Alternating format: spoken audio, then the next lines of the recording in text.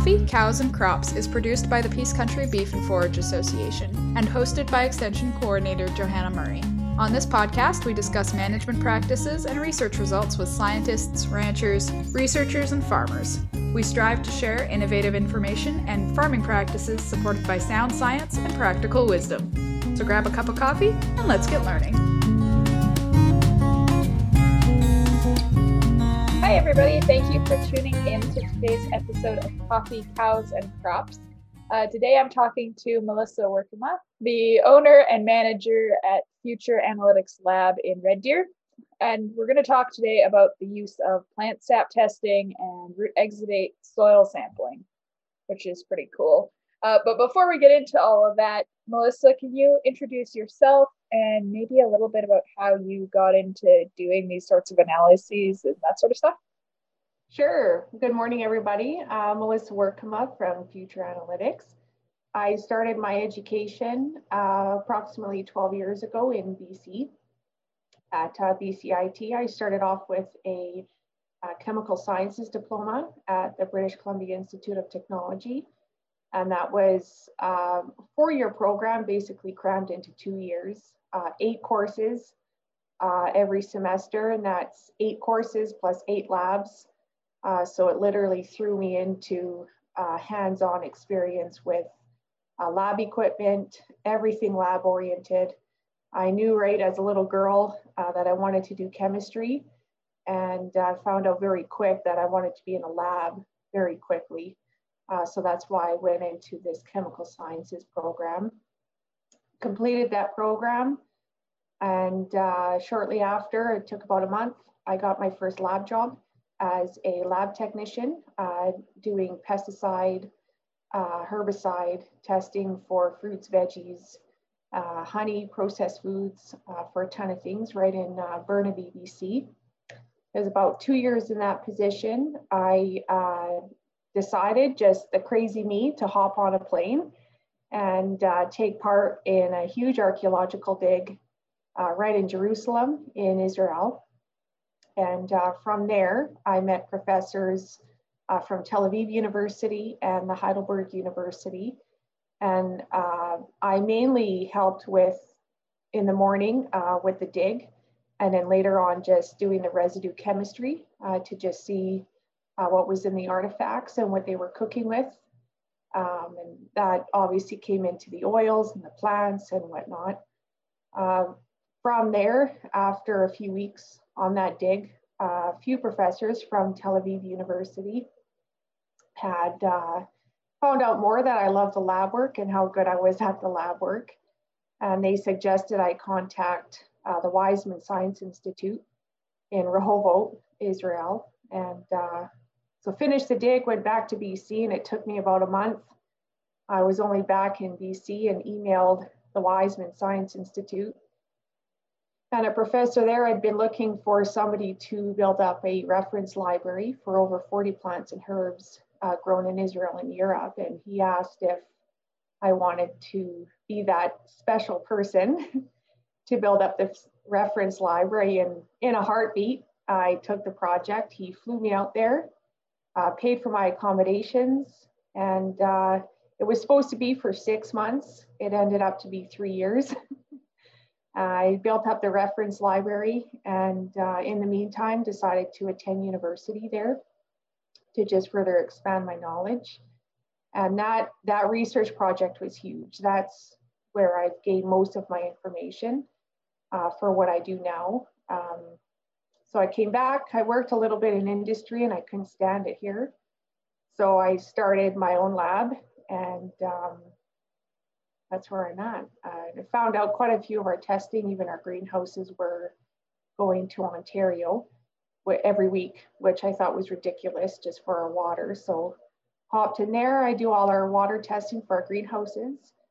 And then SAP analysis came, and to me it was so simple to do SAP analysis because that was just the base of everything I did in Israel. It goes much further ahead than just the nutrients that are shown. So do SAP analysis for the greenhouses and all the farmers, and off we go for good solid base, I think, for testing. And then obviously the soil ties in as well. Right on. So I'm not super familiar with plant sap analysis. So what are some of the things that you can learn from that? What sort of information comes out of a plant sap analysis? Sure. So sap analysis, there's two types of sap in the plant. There's your xylem sap and your phloem sap.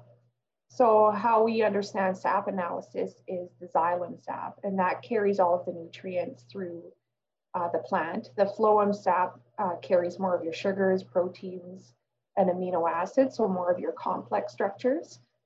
So the xylem sap is just the pure sap flowing through a leaf, and there's interactions going on within the plant between the new and the old leaf.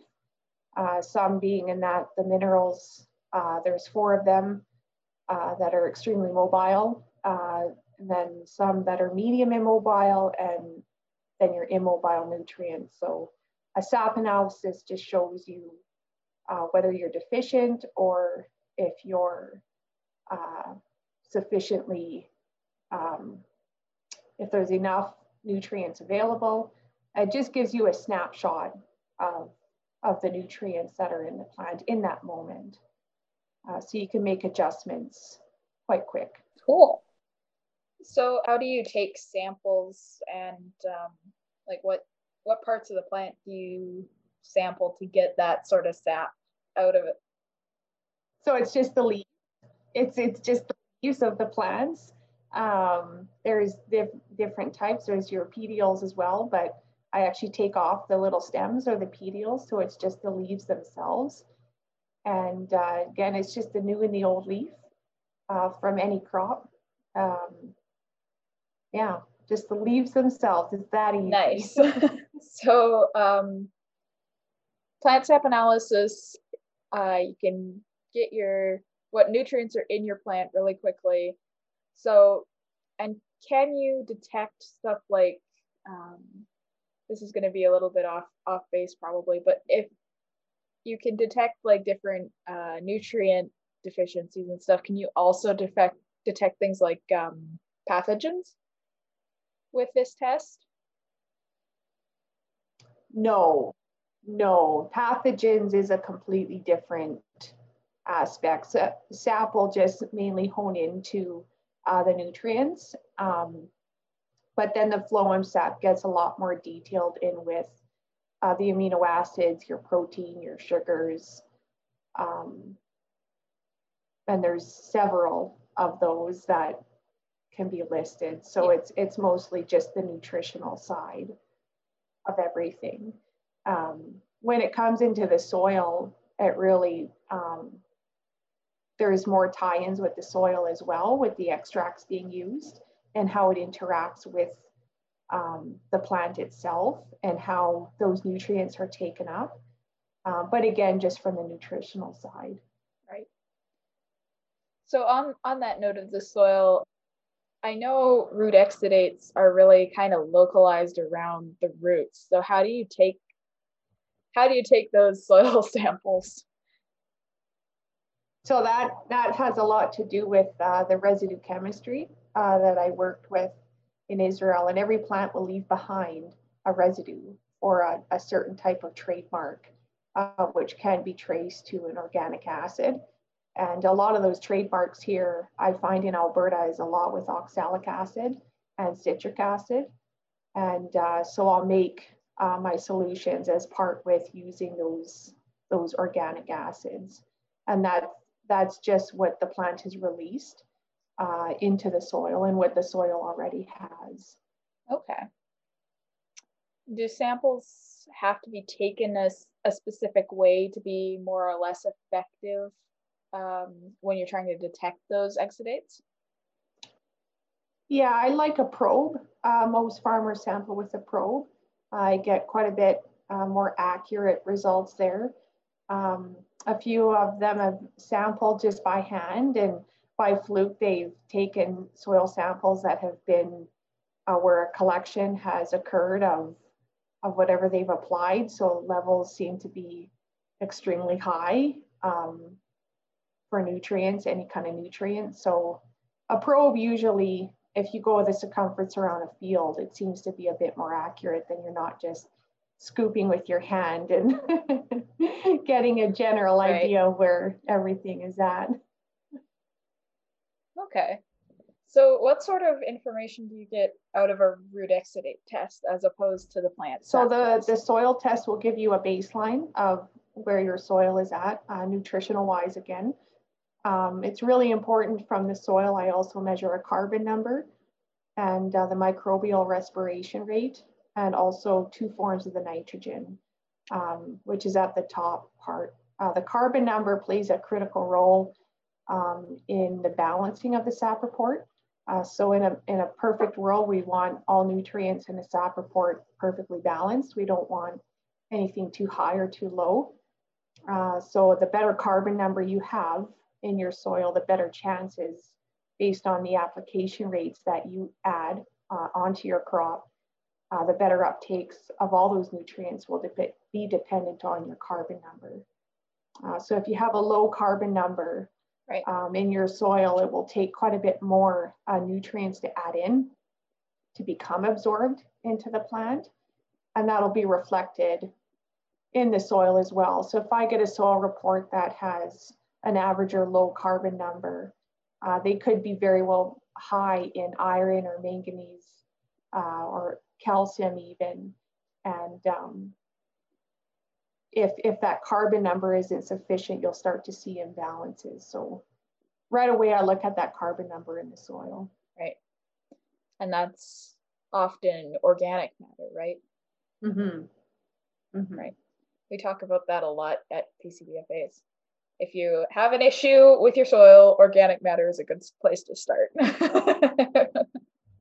Yes, and it's important you get higher organic matter through a better carbon number. It all plays into a bigger picture. Something really neat too, sulfur, nitrogen, and phosphorus. Also selenium. I know selenium isn't really, and I don't measure selenium in my soil, but all of those are bonded to carbon in the soil. So especially your sulfur, nitrogen, and phos. You have 2 forms of your phosphorus. The one is readily available, but then phosphorus also it's an adsorbed form where it's kind of like a reserve, a bank reserve of phosphorus. And that phosphorus will then be released, again, dependent on your carbon number. Right. So we all want phosphorus. So you could have a lot locked up in there that could come out over time, as long as you have a good carbon number. Interesting.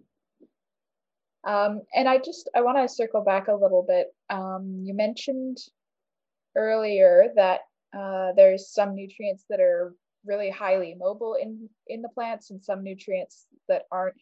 Do you want to talk about a bit about which nutrients do move around a lot and which ones are immobile and kind of what that means? Sure. So we'll start with the easy ones. The only two immobile nutrients are calcium and boron. So in a SAP report, in a good SAP report with good moisture and sufficient levels, you'll always see calcium and boron start off low in the new leaf, and it'll just continue to build and grow higher in the older leaf as the season continues. And calcium can be considered the engine oil of any plant. So the better calcium you have in the plant, the better come through of all of, especially your micronutrients. And as long as that one is moving from low to high, so low in your new, high in your old, then you have a good plant. So that's calcium and boron. There's quite a few medium immobile nutrients, and that's your sulfur, manganese, zinc, iron, copper. Oh, there's quite a few in there. I have a chart.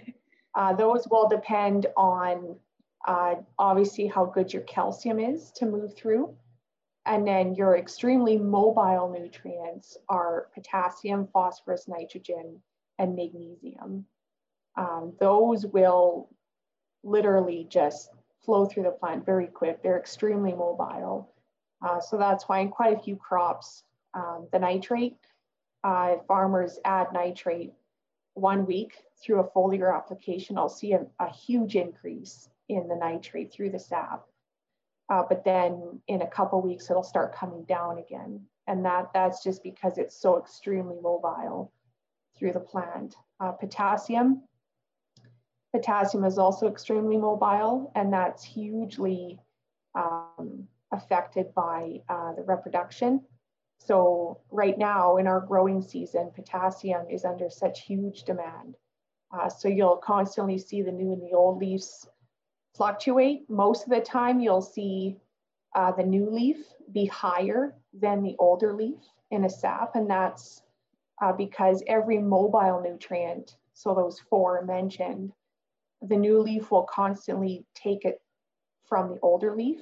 So the old leaf will be like a reserve bank, and that will do that for nitrogen, magnesium, potassium, and phosphorus.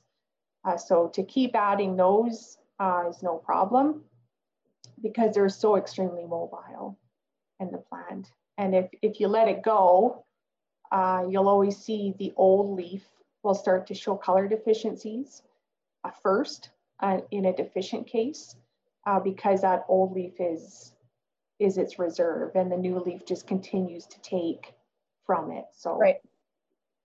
I do have a chart as well. So it's a lot of information, but I do have charts to show which is mobile, medium immobile, and then extremely mobile. Right. That makes sense. And when we talk a lot in forage production about nitrate poisoning, because if certain plants freeze at inopportune times, we can get a lot of buildup of nitrates, which can be toxic to cattle. So how does that work with those really mobile nutrients when the plants go dormant or when frost happens? When do those nutrients stop moving around, I guess? Yeah, well, that's probably why it's so important to see a SAP report. So you're not adding too much, so you're not overloading that system. So there isn't a chance of that toxicity happening. So that would definitely be a benefit to know how much is in there. The microbes would definitely be a critical role in that as well. Mm-hmm. How much the microbial activity is in your soil, it could help decrease everything. But if there's such a large buildup already and too much has been applied, I would think it would just take time for that to come down. Right. And I've already had some farmers cutting back quite a bit of rates. They've already cut back 20%, thinking would be enough. SAP report came back and they could have cut down an extra 20. That just to give you an idea of how much over excessive nitrate we're adding into our crops. It seems to be quite a shock to some farmers on the lesser amounts, but most of the time it's lesser amounts of nitrate or nitrogen, but increased rates of potassium, especially now, or iron or zinc, or anything to increase. And that's just what the SAP report is showing. So it's kind of a different way of thinking and farming, but hopefully saving money in the end. That's what we're all about. Yeah. Fertility is the expensive thing. Yes. And it's time to cut back rates and get healthier soil too, and save money in the process. Definitely.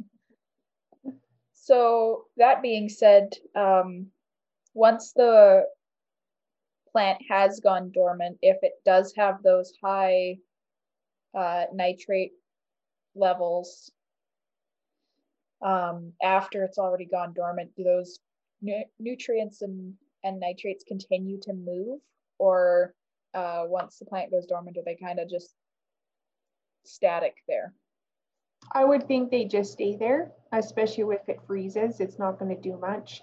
It's in the spring when everything starts moving, then I think everything would start quickly dropping quite a bit. But whatever you apply in the fall, whatever is there in the winter, it's not going to move that much, I don't think. I would need to see data to prove. I hate, I could probably read a ton of papers saying, well, one paper said this and another paper said that, and how do you know? But I come from the standpoint, if you want to see it, then send me some soil and let's see what we find. And the answer is always in the data, I think, and good data. Yes. So it could be a neat thing to track to see what that nitrate is doing throughout the winter. And the microbial activity definitely goes down. So couldn't really track that to the microbial respiration, but what it's doing in the soil and where it's going, that would just need to be tracked here, right, to see exactly what it's doing, because our winters are so cold. It's true. Interesting. Okay. What else did I have in my notes here? So this one's not in my notes, but I was reading a paper here, speaking of research, about legumes and rhizobium bacteria and all that sort of stuff. But the paper was saying that rhizobium don't like acidic soils, but if you can find legumes that are tolerant, the root exudates can actually change the rhizosphere to be more hospitable to those bacteria. Is that something you can detect in those root exudate samples and that sort of stuff? That's exactly, because each root exudate will have a pH around 3 or a 4. And you're never going to change that. That's just at the pH that they're at. But the huge gain of using those root exudates, especially in the soil, is even though they all have a pH that low, each of those organic acids have a function to them. So your oxalic acid will actually help recruit those beneficial microbes to the actual root structure to bring those nutrients back up into the plant.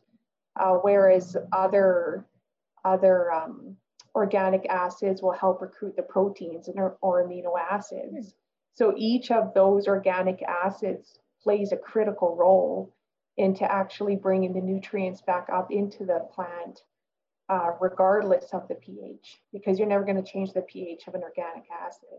It's just, that's how they occur in nature. But it's the role and the function of each of those organic acids that play critical roles. And that's why they need to be focused on more. And Alberta luckily has, as I said before, a lot of oxalic acid. We have very high amounts of oxalic acid in our soil, which is highly beneficial, because then it's helping to recruit quite, not all, but a good portion of the microbes that are in our soil. If you have a good amount of microbes present, then the oxalic acid will be very beneficial. And the healthier the soil, then you'll start to see more of the maleic and malic acids, and that will really play more into your proteins and amino acids as well. Interesting.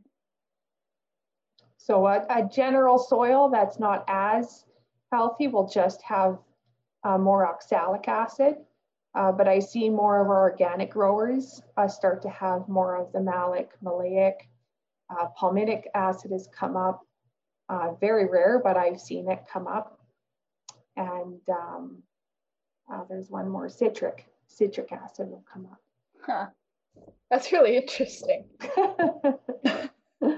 So it's neat to see, and I can always tell when I run the scan of the soil and I see what organic acids are in there, how healthy that soil is. And then you make that soil solution to those organic acids, and then you know what nutrients are in there that are currently available to the plant. Mm-hmm. So as compared to our industry labs, they'll use strong acids, which is mostly your sulfuric, hydrochloric, nitric acid.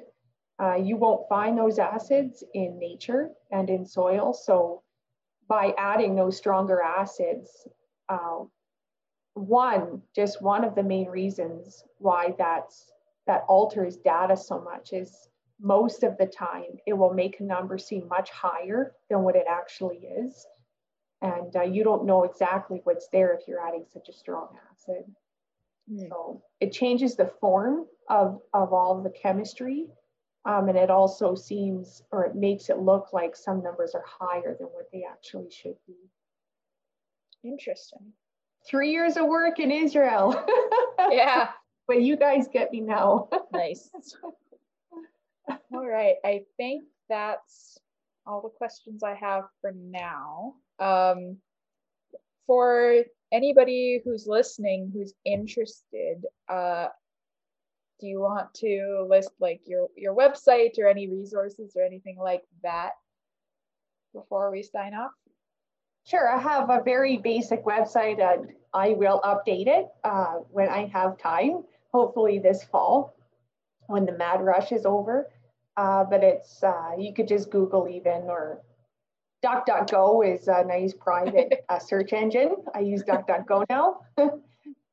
Just look up Future Analytics or plant sap testing and I should pop up from anywhere. But if not, it's futureanalyticsinc.com is the website. Perfect. And just email or call me. I don't mind anytime. Awesome. I will put that link there in the description of the podcast. And yeah, on that note, we will sign off for today. And yeah, thank you very much for coming on. You're welcome. My pleasure.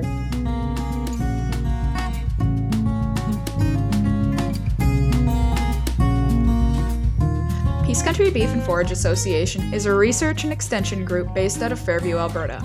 Our mission is to help producers thrive in an agricultural system that is profitable, regenerative, and attractive to future generations. To learn more about what we do and see the results of our research trials or our archive of newsletters and fact sheets, check out our website at peacecountrybeef.ca. Want to get in touch? Have a burning question or a topic suggestion? Send us a message on Twitter, Instagram, or Facebook. Thanks for listening.